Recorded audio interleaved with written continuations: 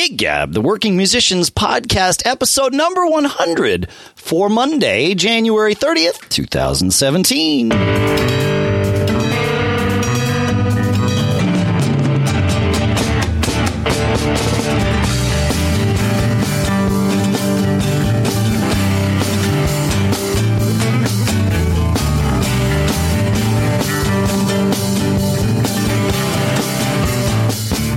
Folks, and welcome to Gig Gab, the Working Musicians Podcast here in Durham, New Hampshire. I'm Dave Hamilton. Here in Los Gatos, California, it's Paul Kent. Hey, and Paul. It's Kenny Aronoff. There you go. He just joined right in. Yeah, Kenny Aronoff, California, Studio City. Awesome. That's awesome. I was going to introduce you and say something about the fact that you are you epitomize the definition of a working musician. Thank you so much for coming on the show today, Kenny. No problem. It's awesome. You're catching me right before I take off for a 3-week crazy run through the entire globe, pretty much. So, yeah, okay. So let's dive right into this because, when I reached out to you, it was just like a week ago. And it was, you were on your way to Berlin for like a one-night show, and then you came back and signed books. You have a great new book. You're not only a drummer, but you're an author. A great new book called Sex, Drums, Rock and Roll. And you were back for a signing for that. And you had like one day off, and now you're taking off again. So that's your life. You take all sorts of gigs. Is that right? Well, I work. Well, my DNA is like this, but where I work a lot. I love it. Playing the drums and playing music makes me feel good mentally, physically, emotionally, spiritually, and as I mentioned in the book, sexually. But that's not my focus. But the thing is, I love it. I just love it, and I worked very hard to have a schedule that is like this. Right now I'm playing in 4 bands. One of John Fogerty, Bodine's Supersonic Blues Machine, which is a super group featuring guitar players like Billy Gibbons, Steve Lukather, Robin Ford, Walter Trout, Eric Gales, Warren Haynes, whoever's available. Wow. And I'm about to go to Mumbai, India. This will give you an example of my crazy schedule. I'm going to play in Mumbai, India on the 12th. Actually, here's what happened. I go to Vegas on the 8th, play with the Bodines. On the 9th, I fly back to LA, take 4 hours to chill, go back to the airport, fly to India, land on the 11th, 12th, do a show in Mumbai with Supersonic Blues Machine featuring Billy Gibbons, Eric Gales. Show's over at 12. At 4 in the morning, I'm on a plane to Dubai to Houston, land. Somebody picks me up from customs, brings me to a private jet. Jet takes me to San Antonio. A van meets me, takes me to the rodeo. 2.5 hours, I'm on stage with Fogerty. And then... Yeah, that's an example of that. Last night I was after teaching for 5 hours. I can't believe I have time for that, but I thought it'd be cool to be. I haven't been associated with a school for a long time. I was once an associate professor at Indiana University while I was living there and still in the Mellencamp band. Anyway, Music Institute has brought me in to do 8 lectures or eight days of teaching and observing and stuff. Wow. It's been really cool. Actually, I'm learning a lot because I'm seeing how the new system works, and what kids are into, what they want to learn, what they are teaching. Anyway, but from there I ran to a meeting in Malibu with a guy who's Steve Bellamy, who's produced films. 9 films are up for 30 Academy Awards this year. He did L.A. La La Land. And oh, yeah. I had a meeting. This is a trip.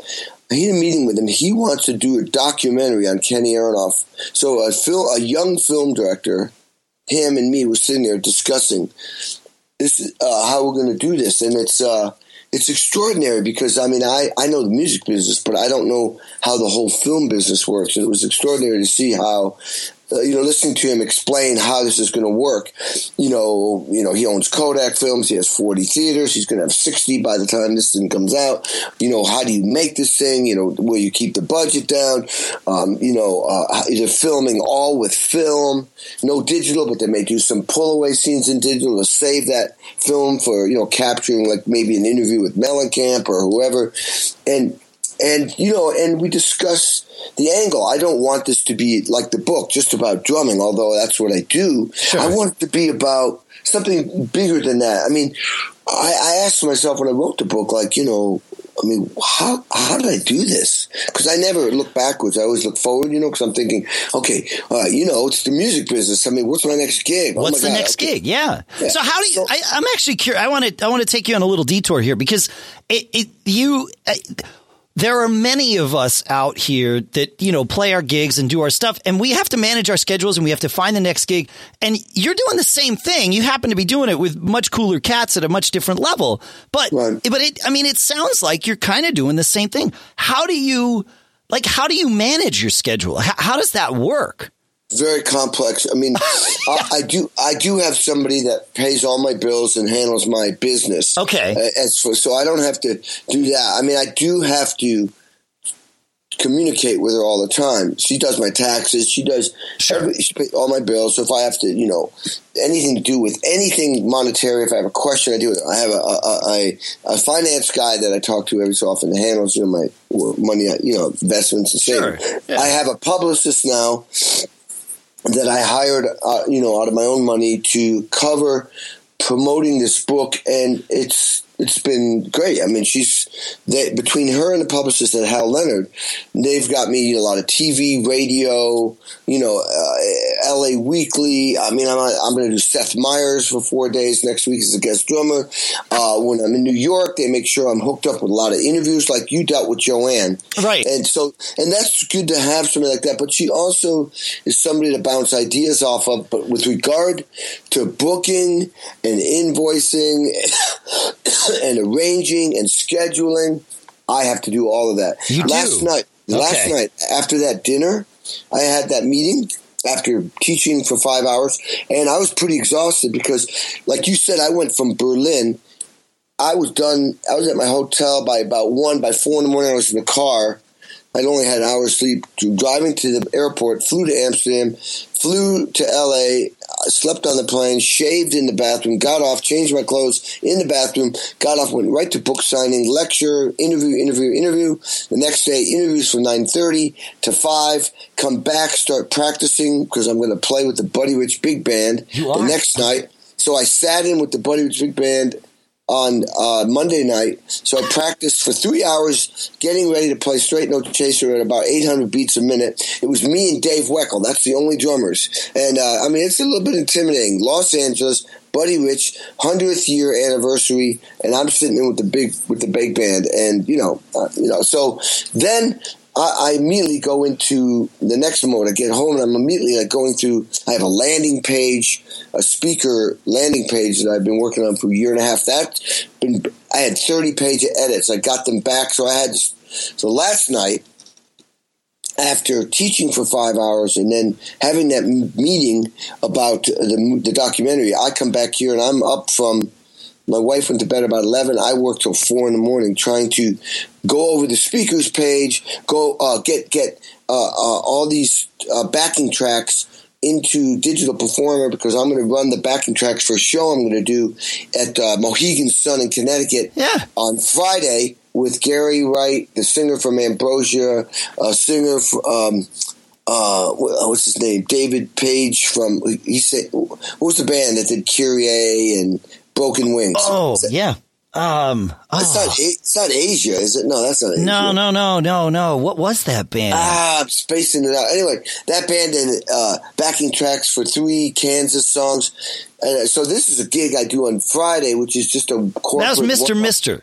That's it, Mr. Yeah. And so I'm doing that. Then I'm going through all the edits that they fixed on the land page. Then I'm going through invoicing. Then I'm looking at a video shoot I'm doing with this band Heaven and Earth that I'm a member of, and then I'm looking at the Supersonic Blues Machine material, and I'm dealing with Fogerty stuff, and I'm looking at my schedule. I mean, it's just all right. So it's crazy. So a question related to that: how what happens when you've got a gig booked? Because it sounds like it would almost be impossible to find a day when you don't have a gig booked. And then somebody like, say, Fogerty calls and says, hey, man, I need you at the rodeo in San Antonio. I mean, how do you manage that so that you're, doing right by the people that you've agreed to and yet still honoring all the commitments you need to honor? Oh man, that's a good question because that was a problem. They wanted me to not do the gig in Mumbai, and I'd already been paid. I'd already signed contracts. My name was already part of the publicity. It was a very touchy situation. I just said, look, first thing I do is go. Excuse me.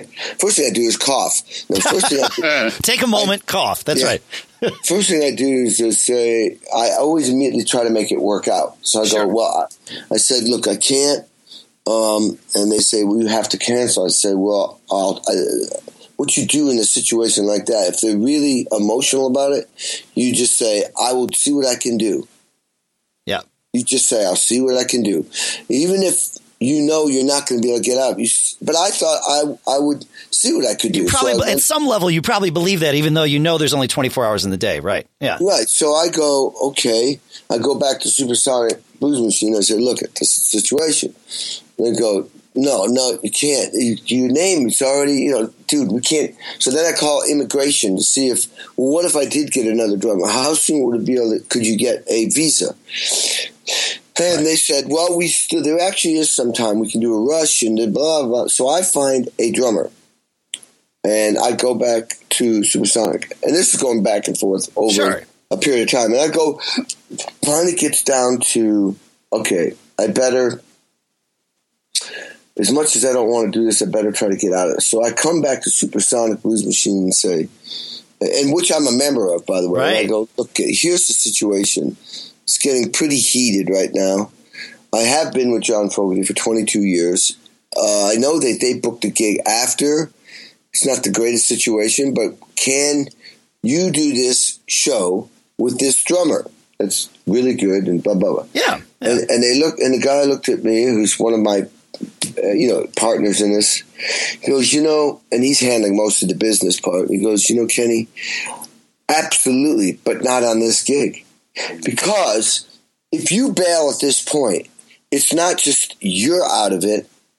The promoter, the manager, the guy who's going to be booking gigs all through Europe and all over the world is now looking at our band as like, first Walter Trout can't do it, then Robin Ford bails, now you bail. It's like they're at the point now, one more thing, it's like, you guys are a pain in the ass to work with. We don't want to work with you. And we've just started the new record. The record label guy's going to go like, what is it with you guys? You can't, every time we talk to you, it's a different story, or this guy bails. Right. And so now it's not affecting just me, and is affecting the band and a lot of potential business. So now that makes it a little heavier. So then I take that drummer aside and say, dude, instead of subbing for me on the Supersonic Blues Machine, would you be willing to learn the show and be standby? I mean, I said, I am going to make it. I know I'm going to make it, but they're a little concerned because I am going Mumbai, Dubai, Houston, private jet with a 2.5 hour, block, or safety net. Things happen. Things happen. Yeah, I had to turn down a gig a couple of weeks ago for exactly this. They're like, no, you'll probably make it. I'm like, what if I don't? Like, then you're screwed. Yeah. Yeah. Well, so in this particular case, the Fogerty camp was not happy, but they finally realized that this is what was going to happen. So at least the show will go on. I'm going to make it. It's going to be fine. But that's just the scenario how it came down. And, are they happy with this? No. But here's the deal. And, if for somebody to hold me where I'm available at their beck and call whenever they call and I cancel stuff, then you have to put me on salary, on a retainer. Yeah. No, it's obvious, but they don't do that. But they want you to be available anyway, and it's not going to work that way because I explain that, look, and this is not just with Fogerty, it's with anybody. If you're only working 40 shows a year, I can't live on 40 shows a year, not with my outtake. Right. You know, I have big bills, big expenses. To run Aronoff is not, it's a lot of mechanisms, a lot of gears. It takes a lot of energy to run Kenny. Well, the energy is not a problem. It's the finances. Yeah, exactly. Well, you got to you got to fuel the fire. That's right. Hey, Kenny, let me ask you a question. Has it always been this way? When you were coming up as a musician, were you a band guy? Like, was the goal to get in a really good band and make a band break? Or did you always view it as a life in music is going to be, I got to look out for myself and I'm going to have a lot of things going on? No, I was always a band guy, but I always would because I have so much energy and desire, and there's so many opportunities and people want to work with me, that I was always getting calls no matter what. When I was with Mellencamp for 17 years, the first 8 was like, I mean, we hardly had any downtime, but I'd still try to squeeze in a few things. I didn't really care to that much back then because the band was so big, and it was so exciting to be part of something like that. I went from clubs to arenas, we were on Saturday Night Live 4 times, and every TV show, and MTV embraced us, and it was a real rock and roll fantasy come true, and I got there pretty much at the ground level. Now, what happened was that when John took 2 years off in 1987, at the end of 87, I went to LA looking to make a living because I thought John was going to take 3 years off, which he didn't, but I thought he was. And I broke into the recording scene, which is not easy to do, right, but I managed to do it. And it took about a year to really break in. But next thing you know, I'm playing on everybody's, Bon Jovi, Elton John, Bob Dylan, Iggy Pop, Bob Seger, Indigo Girls, Willie Nelson. That's just the tip of the iceberg. Rolling Stones, Santana, on and on. The discography, for anybody who hasn't read the book, and I will pimp your book for you, Kenny, because it's a great book. The discography at the end lists, it's called selected discography, so it might not even be everything. And it's 14 very small type pages of all the things that you've played on. So it's 23.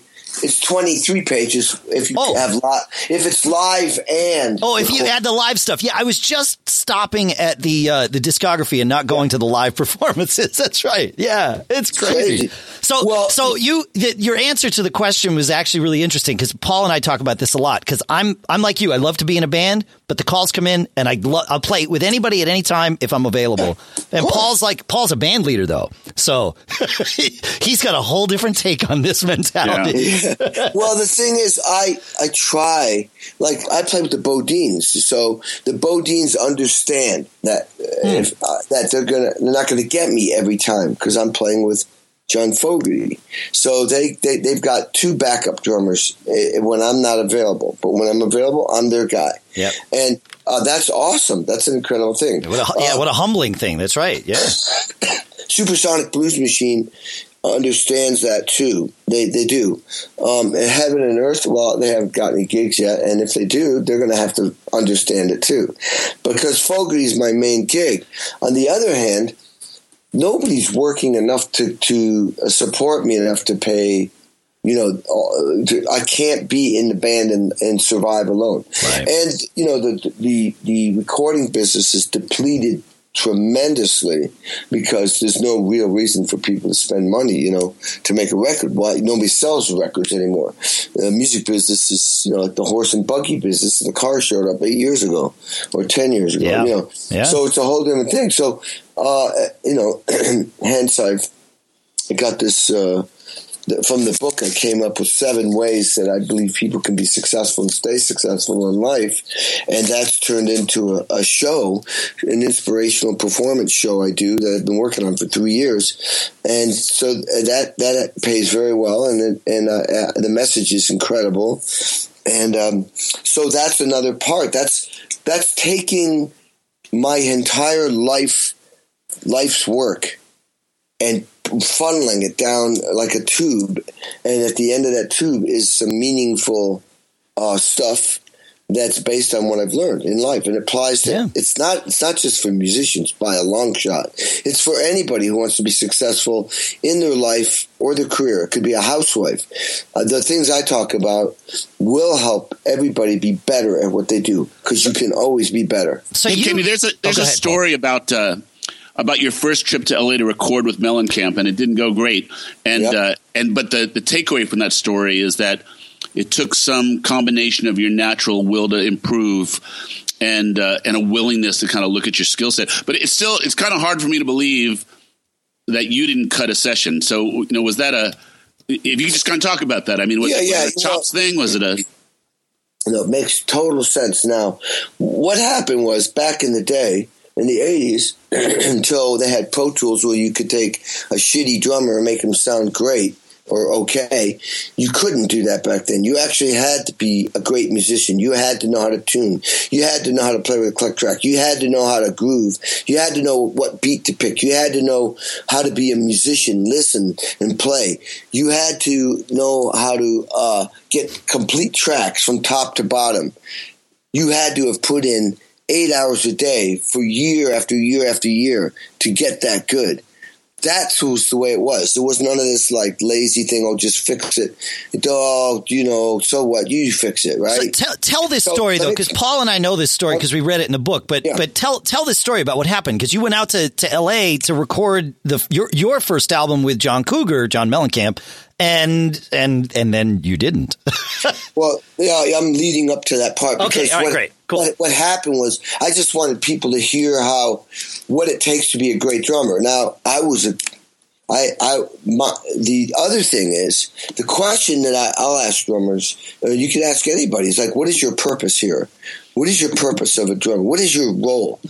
To look cool? That's not going to make you sound good on tape. The purpose of my purpose in the John Mellencamp, the big picture, was to get his song on the radio and be number one. Now, what does that entitle? Everything I do, everything I play, every idea should go to that direction. My skill set was more into fusion music. I was trying to be like Billy Cobham. I was trying to play more complex drumming. I had not had the experience. I'd only been in the band for 5 weeks. I won the audition because I can hear anything on a record, write it out, and then I write it out note for note and then memorize it. And that's what I did. I won the audition with vibe and my ability to play everything perfectly the way the other drummer did on the other record. But when it came to coming up with musical ideas, simple is really difficult. A simple, creative, clever drum beat that serves the song, that makes the band sound great. To get that song on the radio and for everybody to love it, so that John makes a lot of money. I mean, John's a corporation. I'm an employee. Just like if Microsoft hired me, I work for them to make money. It's not a buddy thing. It's a job thing. So the producer saw what was happening. It was, and he had only 8 weeks to make this record. And so he needed to get the drum tracks first. Back then, you had to get the drum tracks first, right? So you could build everything on top of that. Yeah, totally. If the drummer's out of time, the whole band has to play at a time. You got to get the tones, the feel, the tempo, everything. Drum tracks first. This guy's. Of course, I could have gotten the tracks eventually. Sure, I already had the parts, but he didn't have time, and he had to make an executive decision, which was, got to get these drum tracks done. Then we got to go do guitar overdubs, fix the bass, add vocals. We got to add overdubs to that, maybe a couple keyboards, background vocals. Then we got to start mixing. Got to leave room for, we don't have enough songs. We got to throw these 2 songs out. There was a lot to do in 8 weeks. So they decided we got to get the drum tracks done fast, and that's why I didn't play the record. I got asked to go down after the second day. Plus, I should say I didn't have the cool gear. I had like a single head of toms. 1980 in Los Angeles, double headed toms became back in. Yeah. And Coated Ambassador, Gretsch drums, Tonality. Yeah, you can't be using those hydraulic heads in the 80s, right? Right. Yeah. That's what I was using. I had the hydraulic. Yeah, I had the hydraulic Evans heads, fiberglass shells. Dead drums. Yeah, and that was popular in the 70s, but not in 80. Yeah. So So those were a lot of the things. John, I get called down to a meeting at the Chateau Marmont Hotel in Sunset, and John is explaining that I'm not going to play on the record. As he's describing this thing to me, I'm sitting there going, nope, nope, nope, nope, nope, nope, nope, nope, nope, nope, nope, nope, I'm not going home. He said, well, he looked perplexed, and actually I yelled out, no, no, no, no. Everybody was in shock.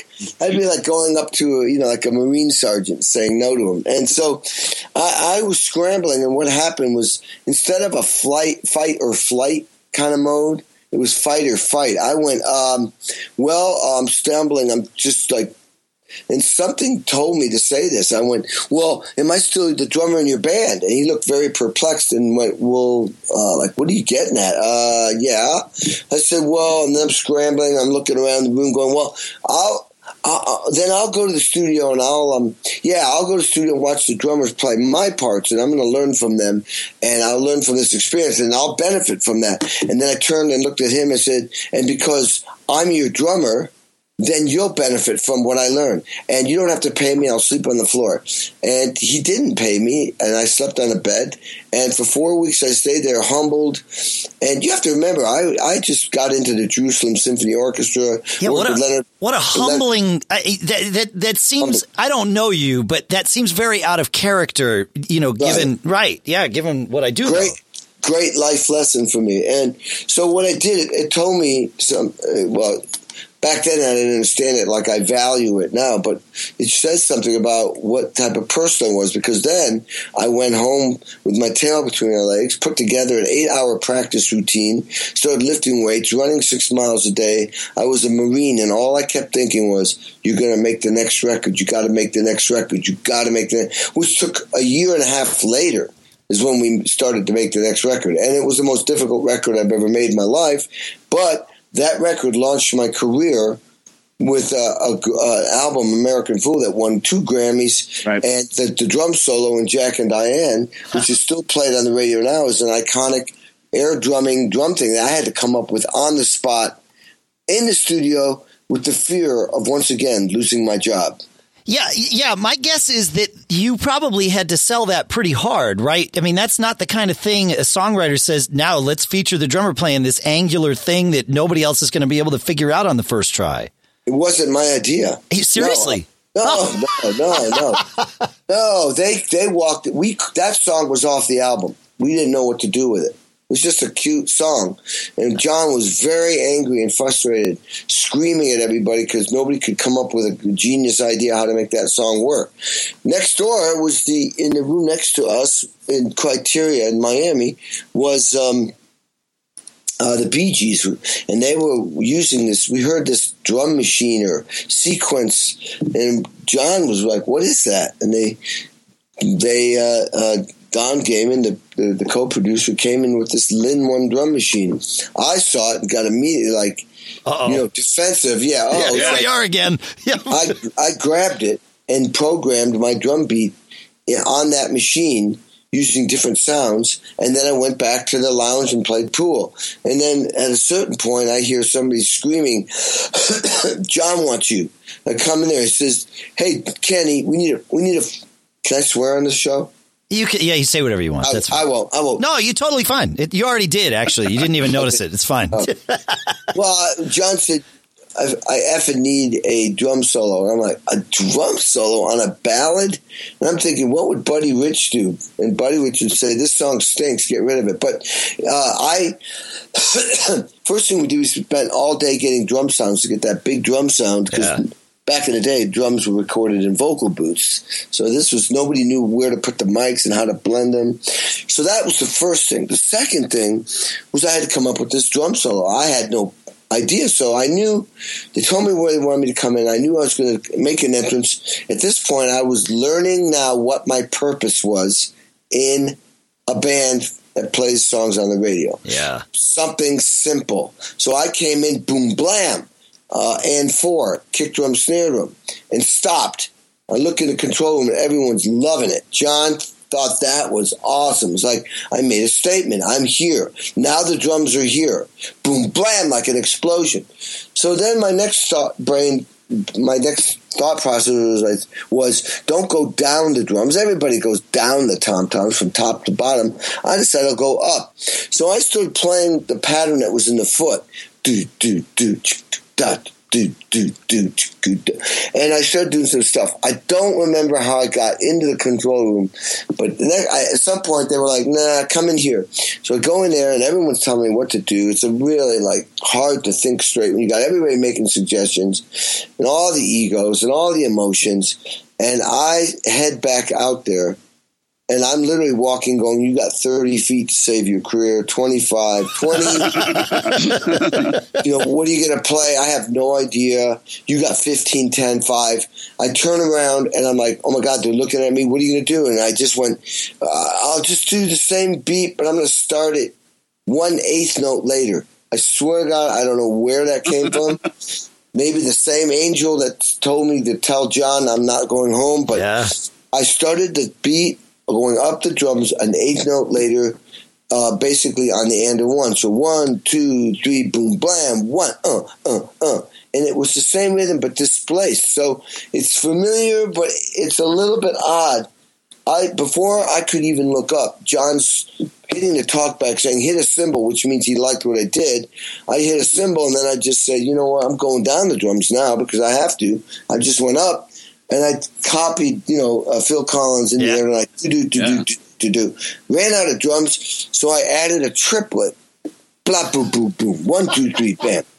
And, there you go, man. That was that. And then John screaming, groove. We went through this whole thing of what to play. I finally playing, boom, da, boom. And then the hi-hat, 16th notes on the hi-hat. He's screaming too much hi-hat. Eventually it's boom, da, boom, sha. I go 3 and 4. And that was it. And it became this #1 hit. And I couldn't believe it. For every drummer in a cover band that needs to learn how to play that fill, that's the trick. It starts on the and 3. And then you're off to the... And a 1. Well, the kick drum thing is and 4, right? 3 and 4, and then 1 and it's on the and a 1, right? Right.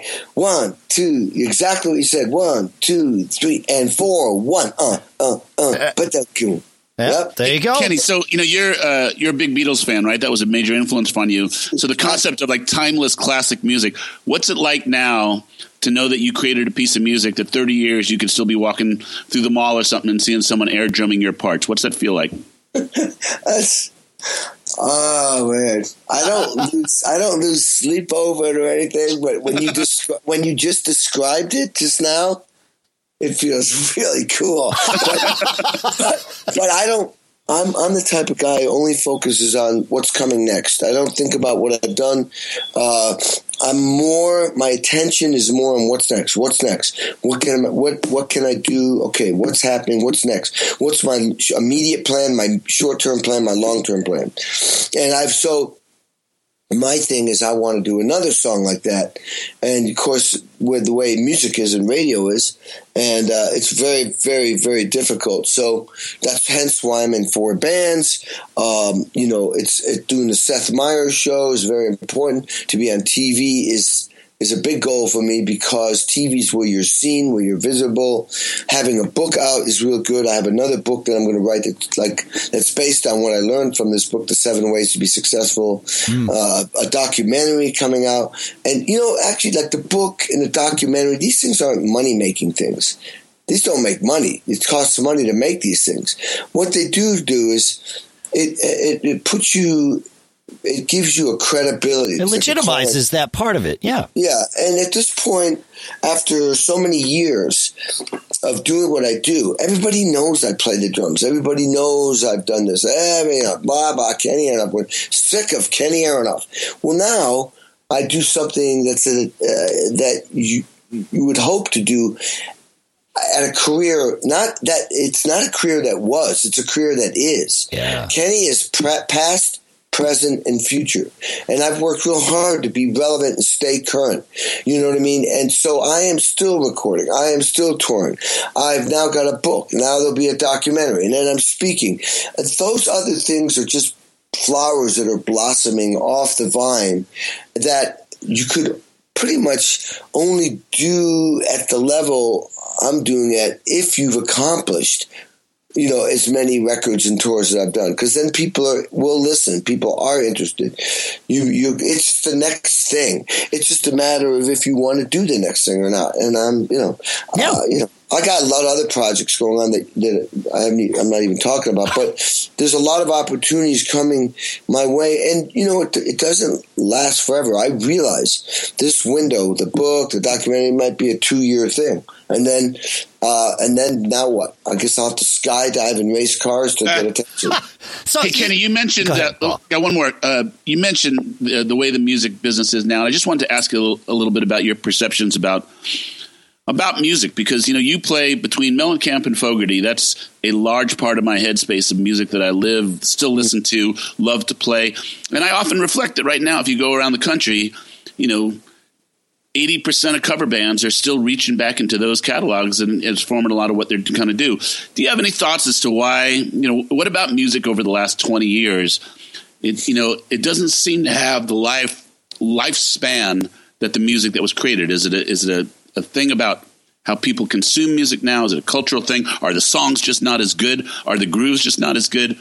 Why is the stuff that you created 30 years ago living very strong now and will probably live forever? But I don't see that with music in the last 20 years. Well, that's a good question. I mean, the answer lies on both sides of the fence: the consumer and the musicians that are creating music. And actually, the fence. On top of the fence is the music business, which affects both sides. Okay, let's go back to the 60s, where the world, post World War II, the world was black and white. In the free world, color came in. In other words, the hippies, freedom to express yourself. It was okay to experiment, and creativity was blossoming all over the world in the free world. So it was the exciting time. We were blossoming. So people would live in, musicians, artists would live in houses and create. They would give up everything to be a musician and create. And if the music and the art wasn't good enough, they'd go back to the drawing board. They were willing to work 24 hours a day on their art, and they weren't even thinking about getting on the radio. Nobody even knew that you could sell records. It wasn't a business. You were doing it because you loved music and you wanted to be special and unique, and it was an incredible time.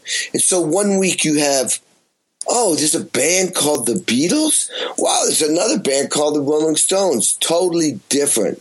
Totally great. Oh, dude, did you hear this? This dude, his name is, what a cool name. His name is Jimi Hendrix. This guy, check his music out. It's not pop songs. It's cool. Oh, there's a stupid group called The Who. Who names herself The Who? Oh my God! Have you heard them? There's everybody in the band is a virtuoso. Yeah. Keith Moon, Roger Daltrey, Pete Townsend, and Entwistle, who's the last guy you look at, who's one of the greatest bass players ever to live. Oh my God! There's a band called Cream. What a stupid name! That band is amazing. Listen to that singer, that guitar player, that drummer's crazy. Sly Stone. That drummer really is crazy. Yeah. Sly Stone. Cool funk band. Blood, Sweat, and Tears, Crosby, Stills and Nash, Joni Mitchell, Black Sabbath. I mean, on and on and on. And every band was iconic and amazing. All right, so you're right. We've defined how great music used to be. Well, then this music started getting played. Led Zeppelin. I forgot Led Zeppelin. Holy shit. And then, and all this music is still played and iconic. Do you think anybody's going to give a shit about a Kanye West rap song in 20 years? There's no music to back it. It's just words. I mean, if you want to listen to words, we'll be listening to Shakespeare 20 years from now. We'll be listening to the greatest poets and the greatest writers. But really, I mean, that stuff isn't going to have the longevity that songs that have killer melodies and killer melodies in the guitars, melodies in the vocals, melodies in the choruses, great arrangements. You know what I mean? Where everybody in the band is outstanding, because Super Bowls aren't won on individuals. It's won with teams. NBA tournaments aren't won by individuals, won by teams. Michael Jordan was dangerous because you didn't know if he was going to pass, shoot, or dribble. Yeah. So that's the thing about these bands is that everybody was killer. Everybody was badass, and they were all shooting for the team. So what's happened now, let's go to the music business. Nobody's buying records. Okay, let me back up a little bit before that. With Mellencamp, the business model was the record label signed the artist. They gave him enough money to make the record. They gave him enough money to remake the record. They gave him enough money to promote the record, to get on the radio. It could cost $1 million for that one record. To get him on tour, it cost another, $500 to $1 million. Plus, promotion, marketing, advertising, TV.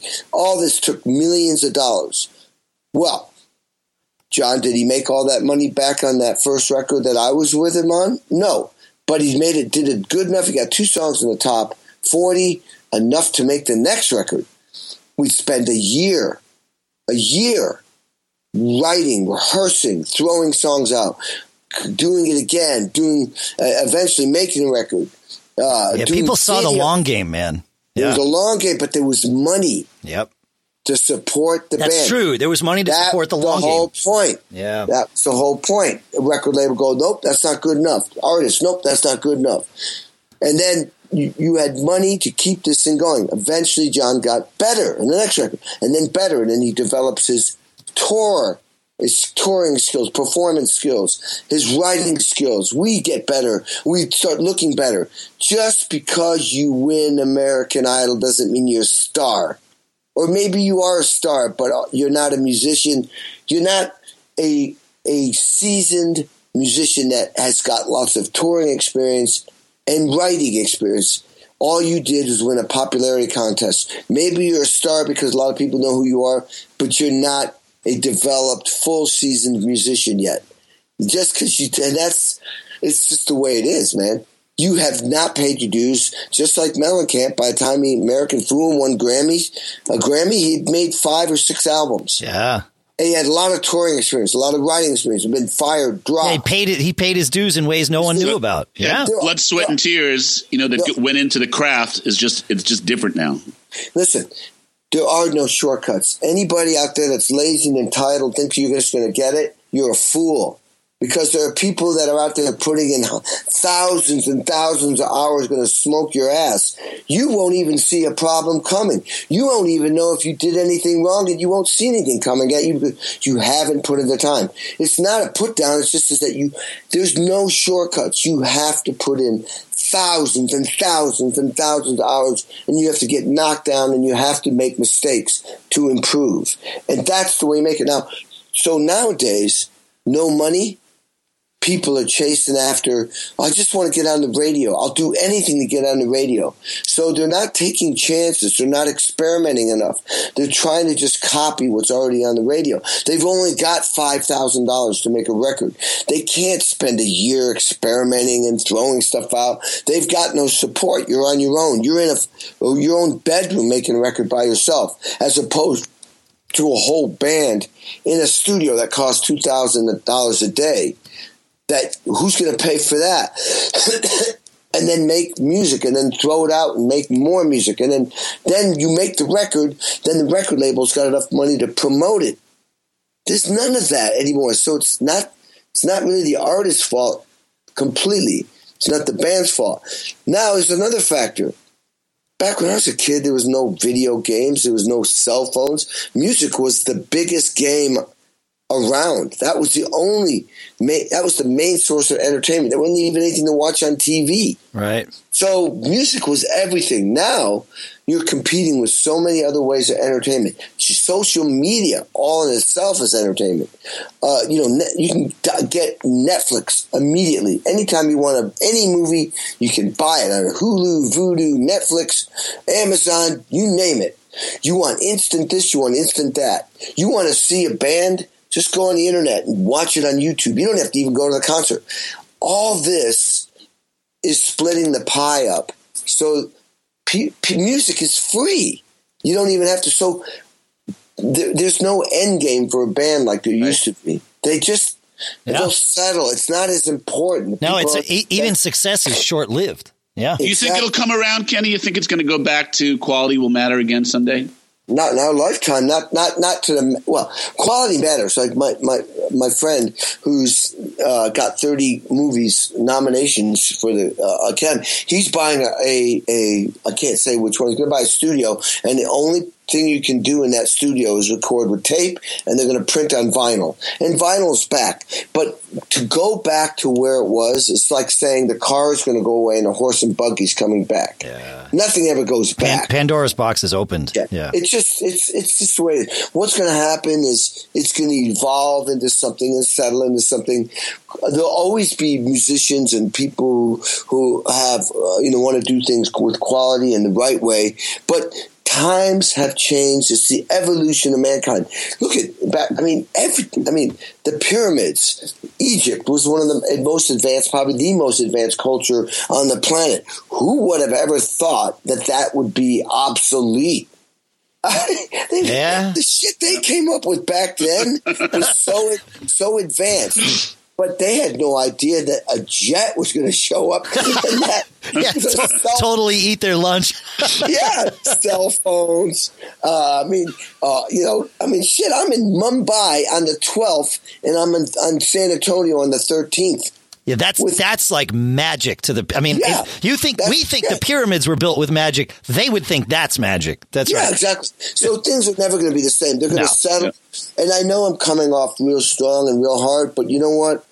It is what it is, man. No, you're telling the truth. Listen, you're preaching to the choir here. This whole concept of everybody gets a trophy and we got to coddle people through life does not fit for us. And neither one of us has raised our kids that way. It doesn't create timeless music for sure. Well, that too. Yeah. Oh, dude, the trophy thing. You saw it in my book. Yeah. That's bullshit. Not everybody gets a trophy. Are you kidding me? Yeah, but that's what I experienced it with my kids in their school at times. Oh, I know. Oh, it's crazy. Here's a good example. Kurt Newman's, the lead singer in the Bodines, his daughter goes to a really killer college in Texas, Baylor. She's in a class and her mouth dropped. The girl puts her hand up, says to the teacher, I got a D on my, this is college, you guys. I got a D on my test. The teacher goes, yeah, you got a D on your test. You did D work. She says, I don't think I should have a D. He says, yeah, you did D work. She gets her mom on the phone, walks up to the front desk with the phone. That's insane. My beautiful wife just brought me 2 eggs. She's so hot. I love it. All right, Kenny, I got a drumming question for you. Let me just finish that. So the teacher goes up to the teacher. The teacher takes the phone. There's the mom on the phone. You know what I would have done with the phone? Thrown it out the window or stepped on it or told, realistically, I would have said, I don't want to speak to your fucking mom. You got the D. Sit your ass down. Rewrite your paper. Maybe I'll get you a second chance. But other than that, you get a D. If you want to do better than a D, do a work. What the heck? You don't reward people just because their mom's on the phone. And then when they get out of school and they get into a law firm, oh, you did D work. Oh, that's okay. It's okay. Yeah, no problem. That's bullshit. It's bullshit. I'm a drummer and I have other businesses. I actually had somebody's mom call me after I fired them. This was like a 25-year-old person. It's like, what the heck is this? Like, I can't talk to you about this. That's crazy. I would say, you know what? I don't care. Deserve to get fired by. Tell your kid to work harder, whatever. Absolutely, man.